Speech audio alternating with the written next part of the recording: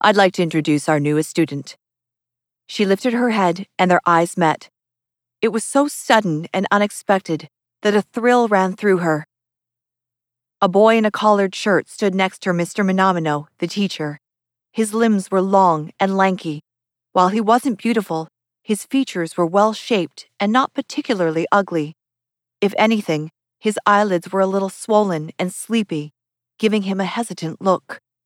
Although perhaps hesitance was to be expected of a transfer student on his first day in class. He was on the tall side. When he stood next to Mr. Minamino, who was a squat sort, they kind of looked like an odd couple comedy duo. The one concerning point was his shaggy hair. This was his only chance to make a first impression, and it suggested he didn't much care about his appearance. The stand collar shirt was a different look. Maybe his uniform hadn't arrived in time.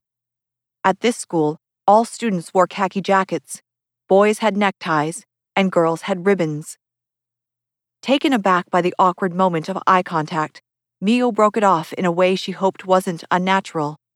Mr. Minamino turned to the new student. "Go on, Shiraishi." "Yes, sir," the boy replied, recognizing the prompt to introduce himself. His voice a whisper.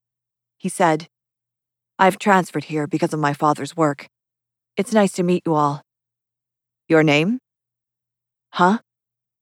What's your name? Aren't you going to tell everyone?" the teacher teased. "Oh," the new student muttered. Without raising the volume of his voice, he stated, "Kaname Shiraishi." Just his name, no other words. Mr. Minamino wrote the kanji for Kaname Shiraishi on the blackboard. "You all saw he can be a little scattered, but I'm sure we can all get along," the teacher said cordially in an attempt to smooth over the awkward situation. No one laughed. Then Mio noticed something odd. The boy was looking at her again.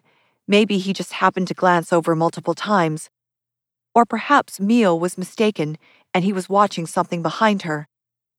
"You'll sit in the second row, all the way at the back." A new desk and chair were waiting at the rear of the classroom. The boy mumbled something in reply. His eyes weren't focused on the seat, but on Mio. Shiraishi strode toward his desk, his school bag bobbing. Only then did he finally take his eyes off her. Mio figured she was overthinking it. However, she wasn't the only one who noticed the new boy's gaze. No sooner did she open her box lunch to eat with her usual crowd than her best friend, Hanaka Sawada, leaned in close and whispered, "Hey, hey." Her long hair dangled before Mio's face. "That gloomy-looking new kid was totally staring at you."